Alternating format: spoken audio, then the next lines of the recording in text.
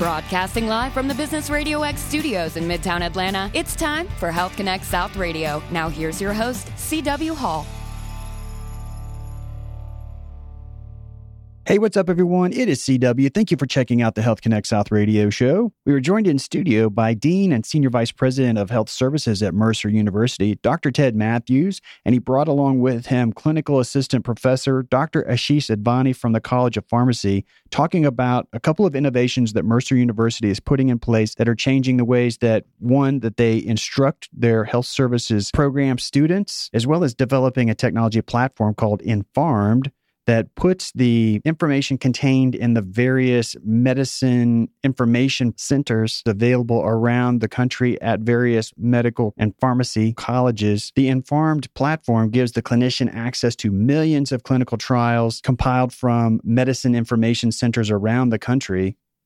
With this information in hand, the clinicians can make very educated decisions about what medication and medication type they want to prescribe for a given problem, in many cases enabling them to select a medication that is far less expensive and yet just as effective as another maybe more well-known brand that's out there, obviously then driving down patient care costs while improving patient outcomes at the same time. Here is Ashish talking about the development of the Informed platform. Check it out.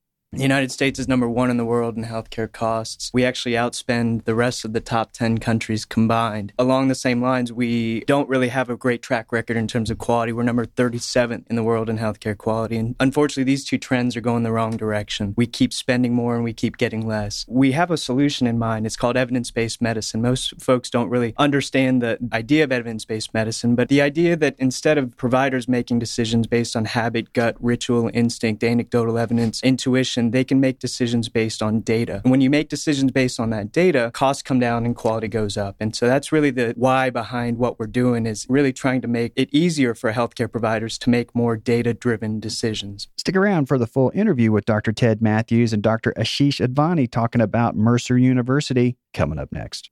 Good morning, everyone. It is C.W. Hall, your host here on the Health Connect South radio show. Thanks for making us a part of your day today. Joined in studio, as almost always, by almost Jay always. Schaefer. Hey, CW, how you doing this morning? Jay Schaefer, formerly of Health Connect South, but he hangs out with me here on the Health Connect South radio show, still affiliated with them in an advisory capacity. And from what I understand, Health Connect South has an event coming up pretty soon. That's right, CW. And we're excited that the speaker lineup has been finalized for the April 5th event in Nashville, Tennessee at the Nashville Entrepreneur Center.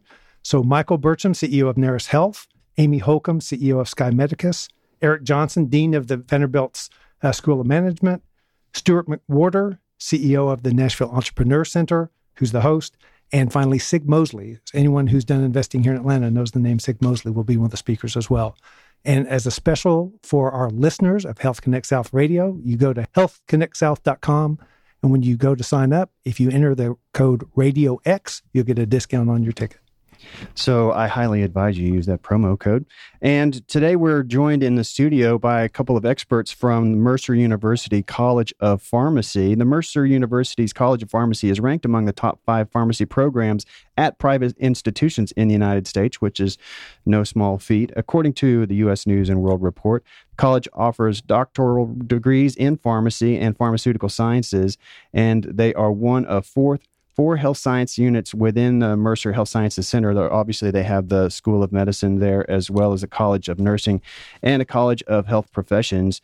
And they've got over 650 students in the program there. We're pleased to be joined in the studio by Dr. Ted Matthews, Dean and Senior Vice President of Health Services there at Mercer University. And he's brought along with him Dr. Ashish Advani, also pharmacist and clinical assistant professor at Mercer University's College of Pharmacy. So, gentlemen, thanks for taking some time. Thank you. Thank you. Dr. Matthews, we'll start with you because from what I understand, there at Mercer University, the college is adopting an approach to teaching the health sciences in such a way that the professionals who emerge from your programs will be thinking about things from a multidisciplinary perspective, such that they're more inclined to engage other practitioners, other experts that might be able to guide and help craft a care plan for this particular patient to help them to a positive outcome, possibly quicker and more efficiently than if just one person tried to do it. So talk a little bit about interprofessional education. Thank you very much. Yes.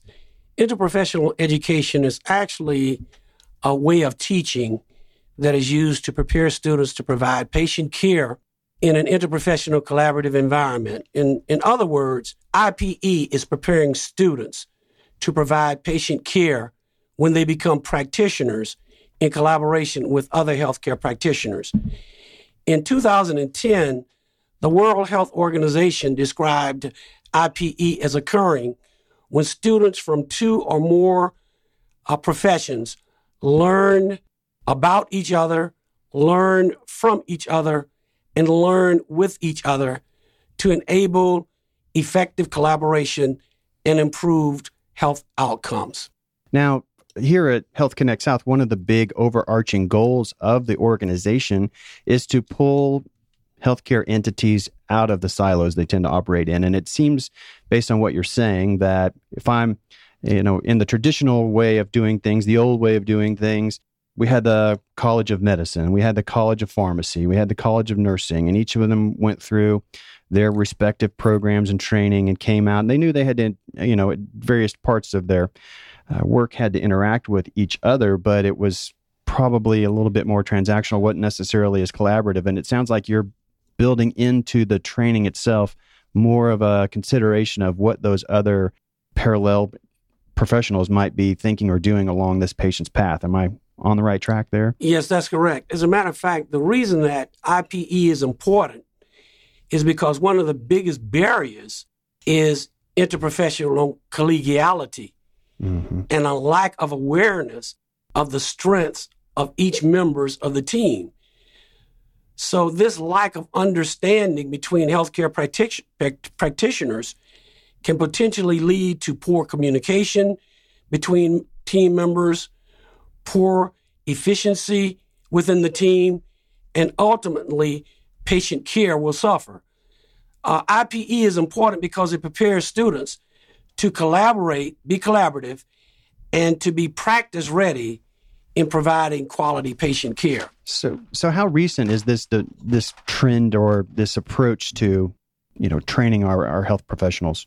This is probably something that has really begun within the last 5 years. At least it's taken traction within the last 5 years. It probably began before that, but it takes a little while to break down those silos. But the IPE is really showing that if the practitioners learn about each other earlier in their training, whenever they come together to practice, that there are possibilities that we can improve patient safety, break down these professional stereotypes, and improve professional practice. Kind of remove some of the us and them that tends to develop over time. Absolutely. So how do you put it into practice? I mean, when you're teaching the students along the lines of IPE, I mean, how are you integrating that concept into your training programs?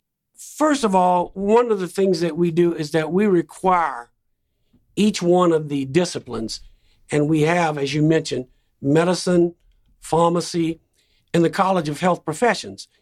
And in the College of Health Professions, they have physician assistant programs, physical therapy programs, and public health programs.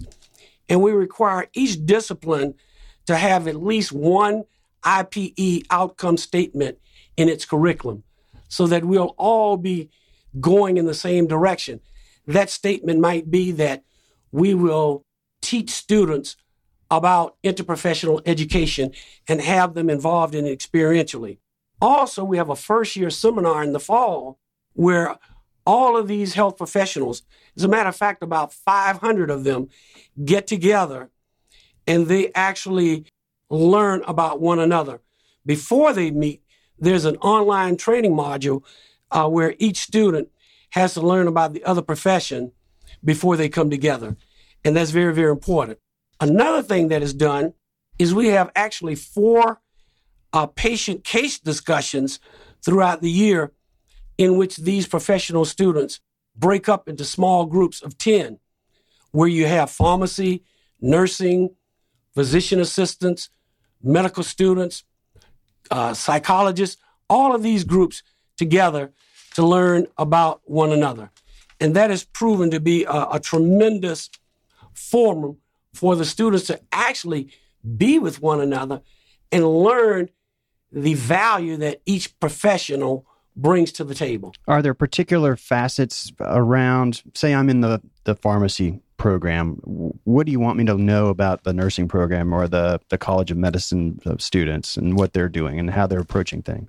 Well, the first thing that we want each individual, each healthcare professional to know is that as a member of the team, everyone has something to bring that's unique that can enhance patient care. So one of the things that we always find out is when the students come together, they're so amazed at the knowledge base that, say, a pharmacist has as it relates to drugs, disease states, and even diagnosis, which they think that pharmacy students don't know. They're not just mixing medicines. They're not just mixing pills. medicines. Then the thing that the pharmacy student realizes is how integral the nurses are in the patient care. Even though the physician may be the head of that team, the nurses are the ones who actually carry that patient to the end, and in a more holistic fashion, probably than most healthcare practitioners think about. So we've been talking with Dr. Ted Matthews, Dean and Senior Vice President of Health Services from Mercer University, learning about a concept that they're integrating into their health sciences programs called interprofessional education, where, as Dr. Matthews was explaining earlier, they're having the members of the various programs who are going through maybe the College of Nursing, maybe the College of Medicine, or the College of Pharmacy, whatever the case may be, and they're spending time with students from the other programs collaborating about various aspects of care and learning what is this other individual and this other practitioner's approach, and how might I be thinking about them differently, possibly interacting with them more collaboratively through the process of trying to determine what to do best for the patient. Have you gotten some feedback from the students over time about, wow, I had no idea? Absolutely. I think probably one of the most interesting aspects of this is the students love coming together because they just have no idea about what each one is doing. Even though we're on the same campus, oftentimes we're in different buildings. Yep. And these perceptions of how people are trained are embedded in the minds of the students. And when they come together, all of this is totally just blown away.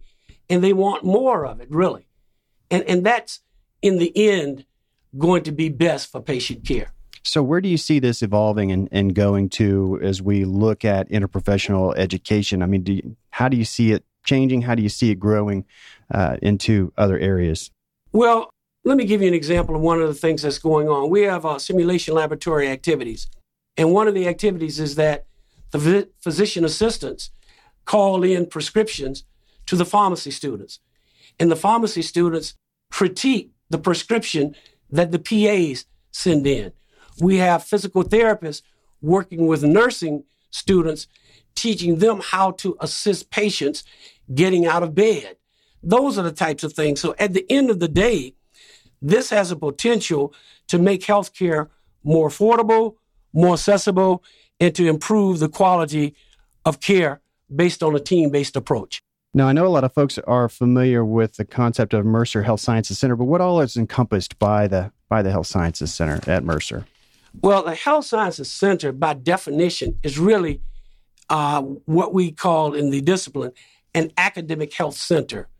And by definition, an academic health center is an entity that has a medical school, at least one health science program, owns or is closely affiliated with a hospital, and oftentimes has a patient care service, such as a clinic. And so we qualify as an academic health center because of those things. Now, clearly with the approach to interprofessional education and being a part of your philosophy there at Mercer University, that's I think an innovation that is useful and certainly attractive and would prepare a clinician to be an effective member of a multidisciplinary team once they get out of their training. Other reasons why someone might want to consider thinking about Mercer University for their health sciences degree? One of the things that we really stress is being excellent, but not just being excellent, but being excellence with a caring attitude. And that's our mantra. And you brought with you Dr. Ashish Advani, and he's going to be talking a little bit about an innovation developed there within the College of Pharmacy called InPharmD. So tell us a little bit about this technology platform that we're looking at. Sure. And so first, actually, I might start with a little bit of context, if you don't mind.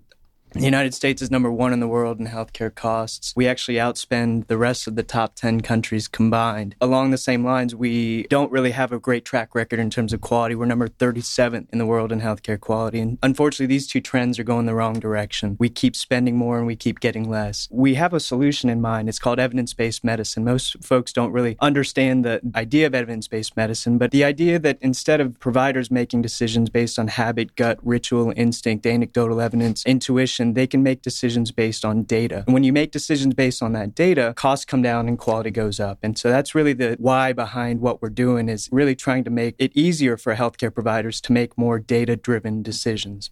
Now, when we talk about it in this particular context, are you thinking mostly about how we prescribe, what we prescribe, if we prescribe a medication? Is that what we're talking about? Or are you talking about expanding? Because, we talk about evidence-based medicine a lot.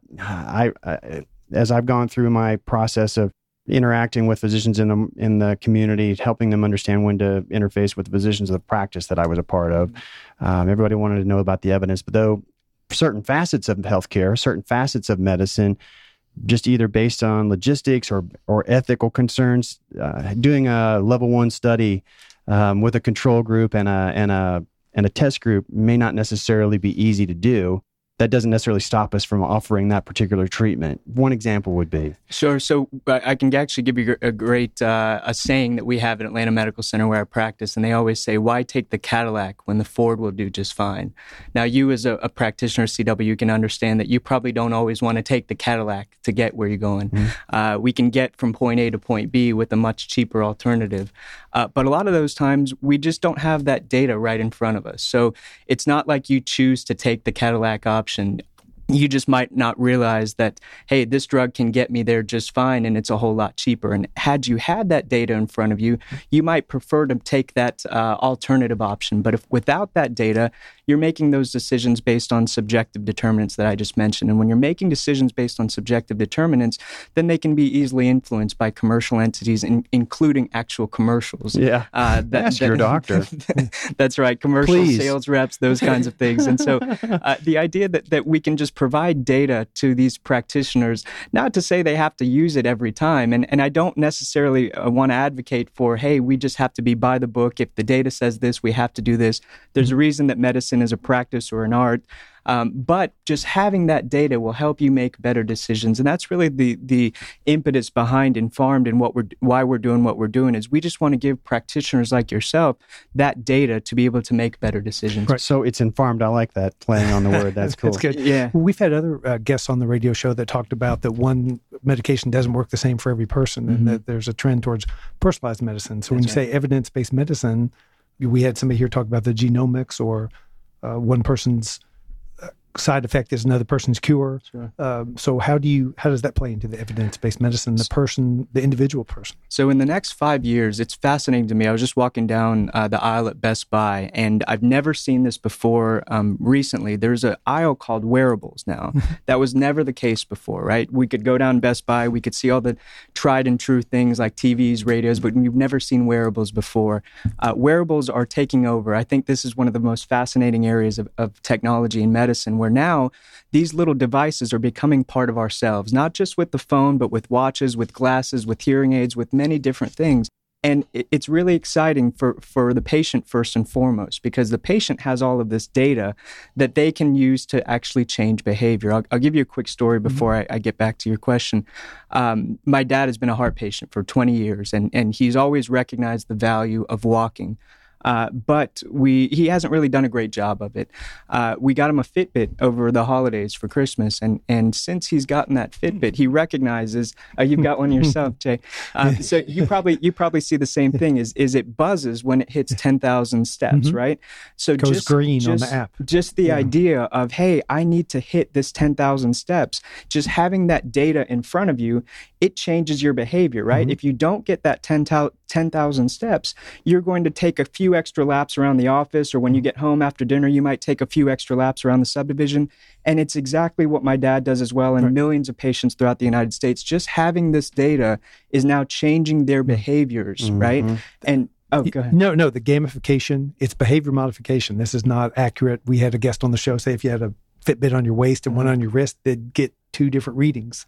But it changes your behavior, and you set goals, and it's about behavior modification. That's what Fitbit's about. That's right. And this is just one example. So the Fitbit is just one example, but there are plenty of other ways that we're going to have so much data on patients. So we'll be able to, right now as a practitioner, you can have a patient that comes into your office, and you can ask that patient, how's everything been for the last month? And that patient just generally tells you, I've been eating well, I've been walking okay. But now, in the next few years, we as practitioners are going to get these virtual patients that greet us way before the actual patient does, where we'll have access to genomic data. We'll have access to how the number of steps they've been walking the previous month. We'll have access to even things like how stressed they've been in the last month. You can tell stress by, they say how often you're posting to social media. They have those kinds of things. And so we'll have all of this data that actually greets us. It's a virtual patient that's actually going to greet us before the actual patient even walks through the door. And so this question that you asked, Jay, is an important one, but it's important in the context of general data that we'll have that we never had access to before, and we can treat the patient in so many other ways that we've never been able to treat them in before.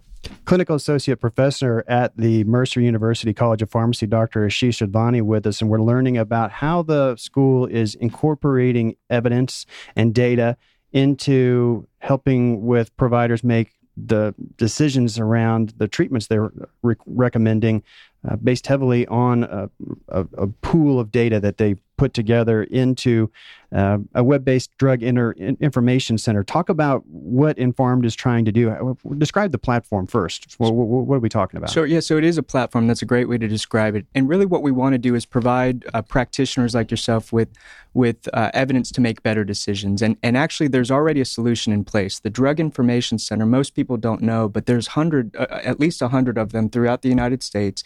And they're always associated with these colleges of pharmacy. And they've been providing a really valuable service. They actually give practitioners a customized literature search.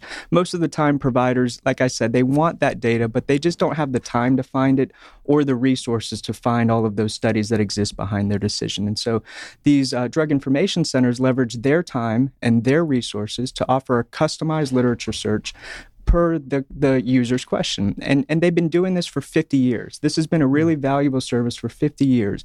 But they've been doing it almost walking away from technology. It's like if technology is on one side, they've been doing it on the other side. And they've been providing this really valuable service, but really without much technology. And when I first started at Mercer, I noticed, very similar to the taxi industry, you would have to find the phone number of a drug information center before you could actually call it.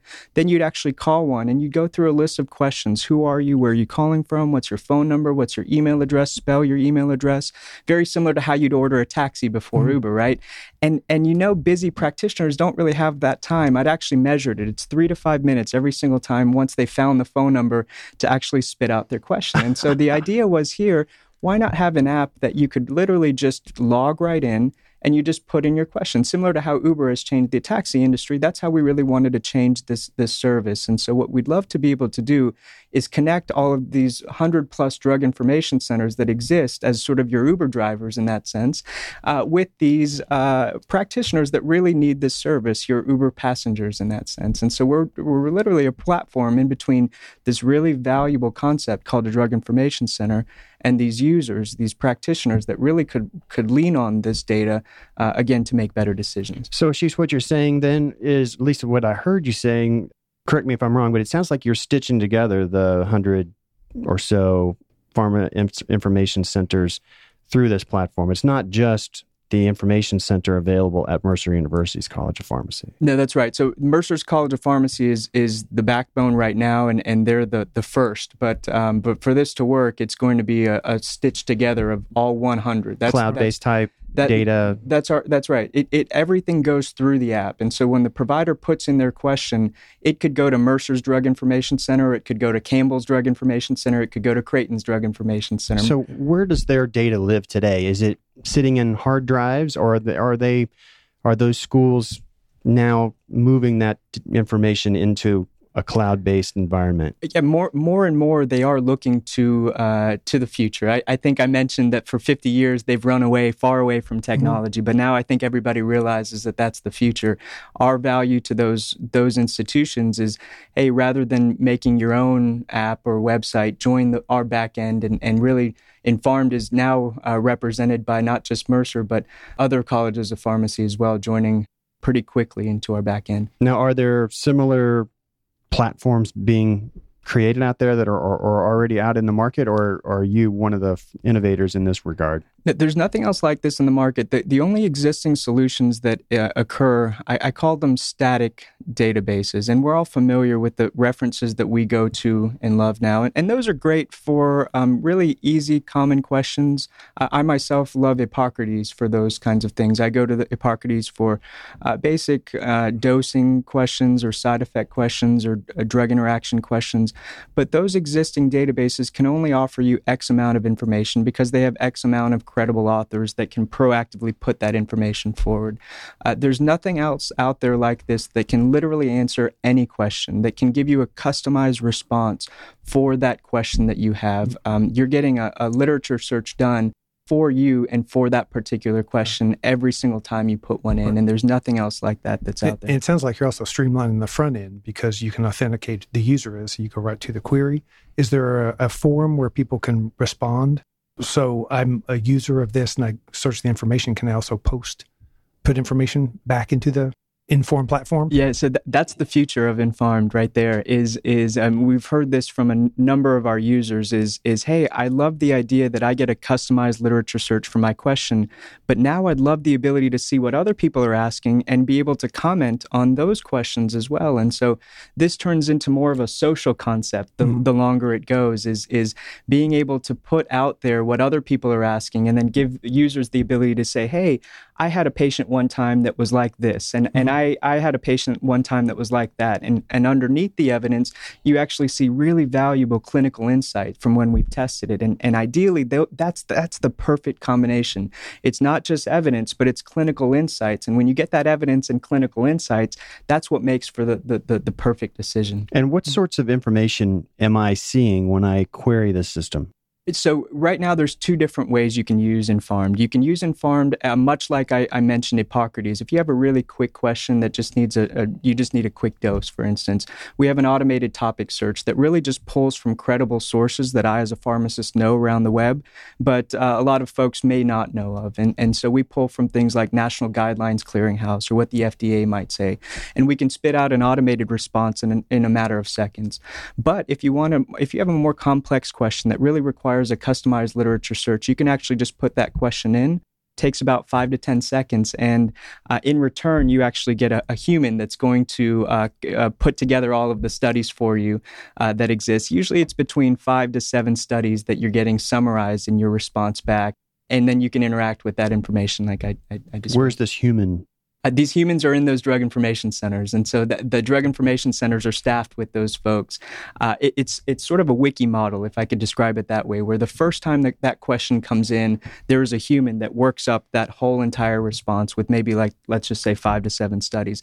The next time that question comes in, they don't have to reinvent the wheel. They can just leverage the database that we've already got. We've gotten, thousands of studies already in there that have been summarized. And so the next time that question comes in, we're not reinventing the wheel, but we're literally just doing another literature search, making sure that we found everything, and then putting that question out in a matter of just minutes. So what brought about the genesis of this platform?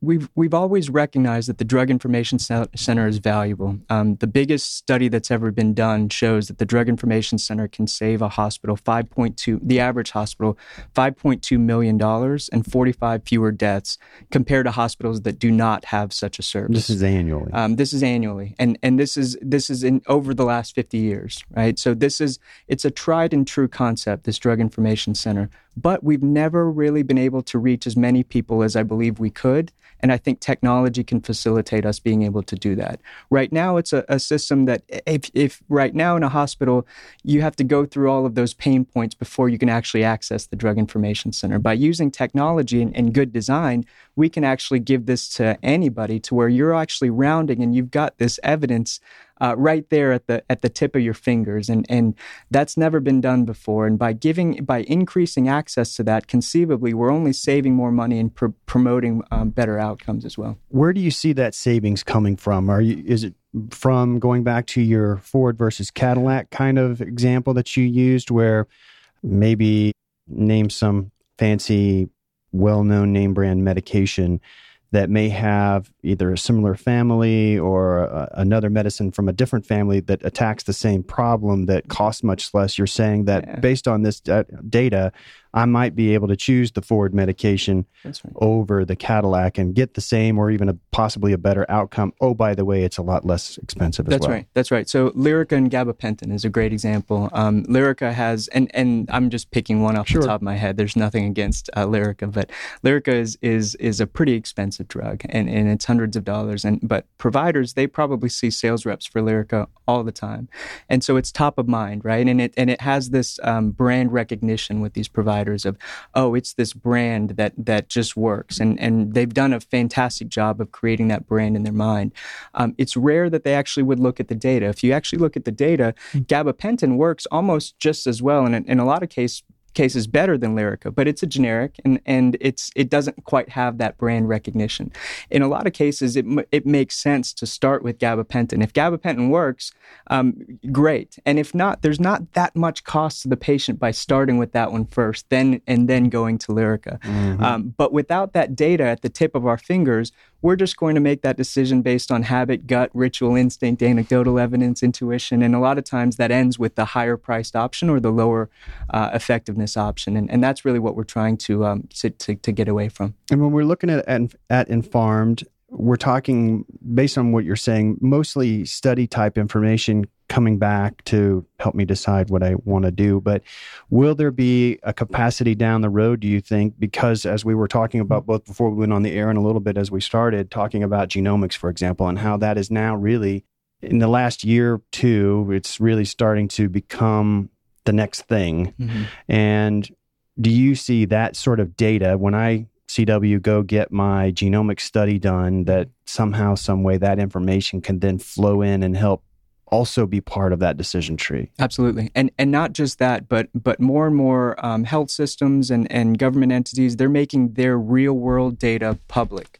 New York is a really good example of a state that's really ahead of the game in a lot of other states. But with that, we'll actually be able to not just leverage published data. There's 20 million published studies out there, so we've got plenty of data in and of itself. But in the future, we're going to be able to dwarf that with our real world data that we have through our electronic medical records, for instance. And when we have all of that data, not only can we look at previous studies that have been done, but we can actually see how patients are being treated today in real time. I can give you an analogy. It's kind of like how we value cars. We valued cars before based on their Kelley Blue Book value. It's based on just previous numbers, but now there are services out there. I think TrueCar is one where you can actually see what customers are paying today. Right? And that data is a little bit different than our historical data. And that's really what we're trying to do with Informed, is not just leverage the 20 million studies that have been done in the past,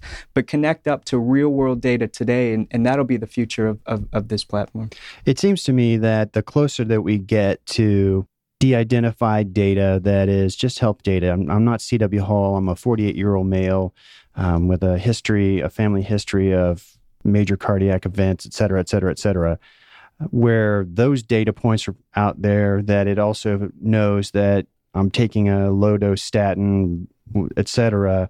It would seem that as we start to fill up data lakes with that kind of information on top of what you're saying, that's when decision-making can get very rifle shot, and we can really save cost, as we were talking about starting out. That's right. The rifle is a perfect example of it. Right now, we're not quite using the rifle, as you know, and that's our ultimate goal, is to be able to do that. Well, talk about how other technologies, are coming to play that you're seeing as it relates to healthcare. Anything else that you see on the horizon that's kind of either maybe coming down the road that will ultimately be interfacing with an Infarmed platform or other ways it might be impacting us and how we make decisions? Well, I kind of gave you my 5-year outlook, and I think wearables is a big part of that. And like I said, I think it helps us as practitioners to have all of this data before the patient sees us, and a lot of that is due to wearables. But if you look maybe not 5 years out, but let's just say now 25 years out, we're going to be impacted by Moore's Law. Moore's Law is actually, it started as a theory by Gordon Moore, who's the founder of Intel. And it basically proposes that our computing power can double every 2 years. Now, what's fascinating about this is this has been historically reliable since 1965. We've been able to double every 2 years since then. Now, we haven't really necessarily seen this acceleration because when you double, it doesn't quite take shape right away. But over time, the doubling of these things really starts to grow exponentially, right? So in these next 25 years, we're going to double, then double again, then double again, to where by the year they say 2045, we're going to have computers that are much smarter than humans. And not even just smarter than humans, but our little human brains can't even comprehend how smart these computers will be. Mm-hmm. So I think what's fascinating about computers and technology is the idea that we can eventually make life, an end of life, a choice and not a necessity. I think that eventually we'll have these computers that are not just, I mentioned right now, we've got Apple Watch and we've got these smartphones, but the longer this goes, the more they become part of ourselves and the more they can really impact healthcare in ways that we've never even been able to fathom quite yet. And so it's a really, really exciting time. We're just on the precipice of such change here.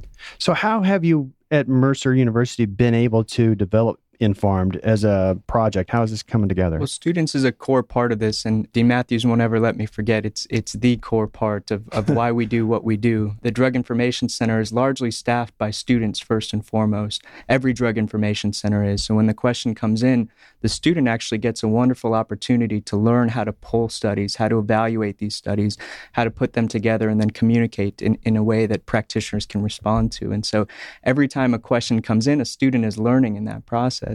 And what we're trying to do is impact the students in a scalable way, not just at Mercer, but at other colleges of pharmacy as we grow that back end.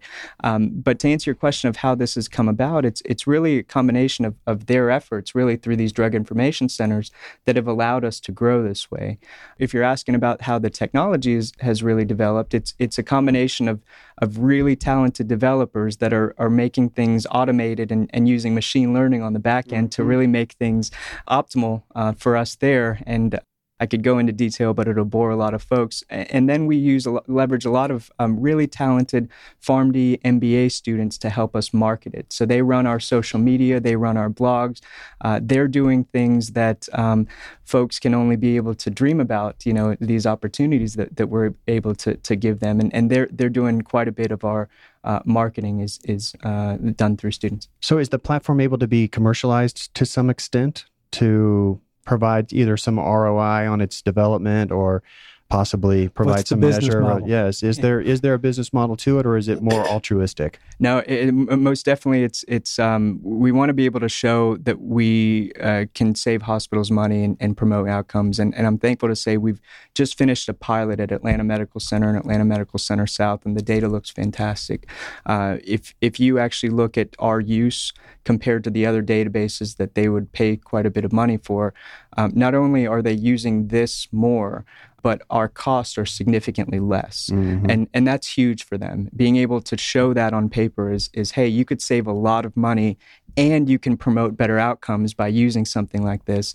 It's a really easy, I should never say easy, but it's not a too challenging of a business case to be able to make. Yeah. Simple, not easy. I'll throw this to both of you. One of the big things that we always ask the guests of our program is, what do you need in terms of resources, collaborations, partnerships, whatever the case may be? Clearly, when you look at Infarmed, one of the things you need is the other medicine information centers to be collaborating with it, interacting with it. That's right. But are you in search of funding? Are you in search of partnerships, collaborations for either the Mercer University Health Sciences Center as a whole that Dr. Matthews might tackle? Or when you look at Informed, Ashish, would it be any kind of resources or partnerships that you're trying to find that would make it do its thing faster, bigger? Well, if I could just, my ask would be for your audience is to give it a try. I think right now we've had a lot of early success, but I recognize that we're still at the ground floor. We need more people to just try it out and provide feedback. As a user? As a user. So if I'm a pharmacist or a physician? Yeah, give it a try. You can go to Inpharm.com, INPHARMD.com, and you can sign up for a free 3-month trial. And when you do, you'll see a big feedback button on the right-hand side. And I would absolutely love it if you were to provide any feedback, good or bad, big or small, because that's really what will help us to create that perfect platform for our users. We're there. Or I shouldn't say we're there. We're close to being there. But I think we just need a little bit more feedback. We'd absolutely love a lot more feedback to be able to really make it a perfect tool for the practitioner. And Dr. Matthews, anything from the perspective of, as you sit here, Dean and Senior Vice President of the Health Sciences at Mercer, are you thinking about when you were around the boardroom going, gosh, if we had this kind of collaboration, if we had this kind of partnership or this kind of resource, we could really do some things? Are there resources that you're seeking today? Yes, I think we have a multitude of affiliation agreements, but obviously we would need more of those in order for our students to have places to engage in experiential education.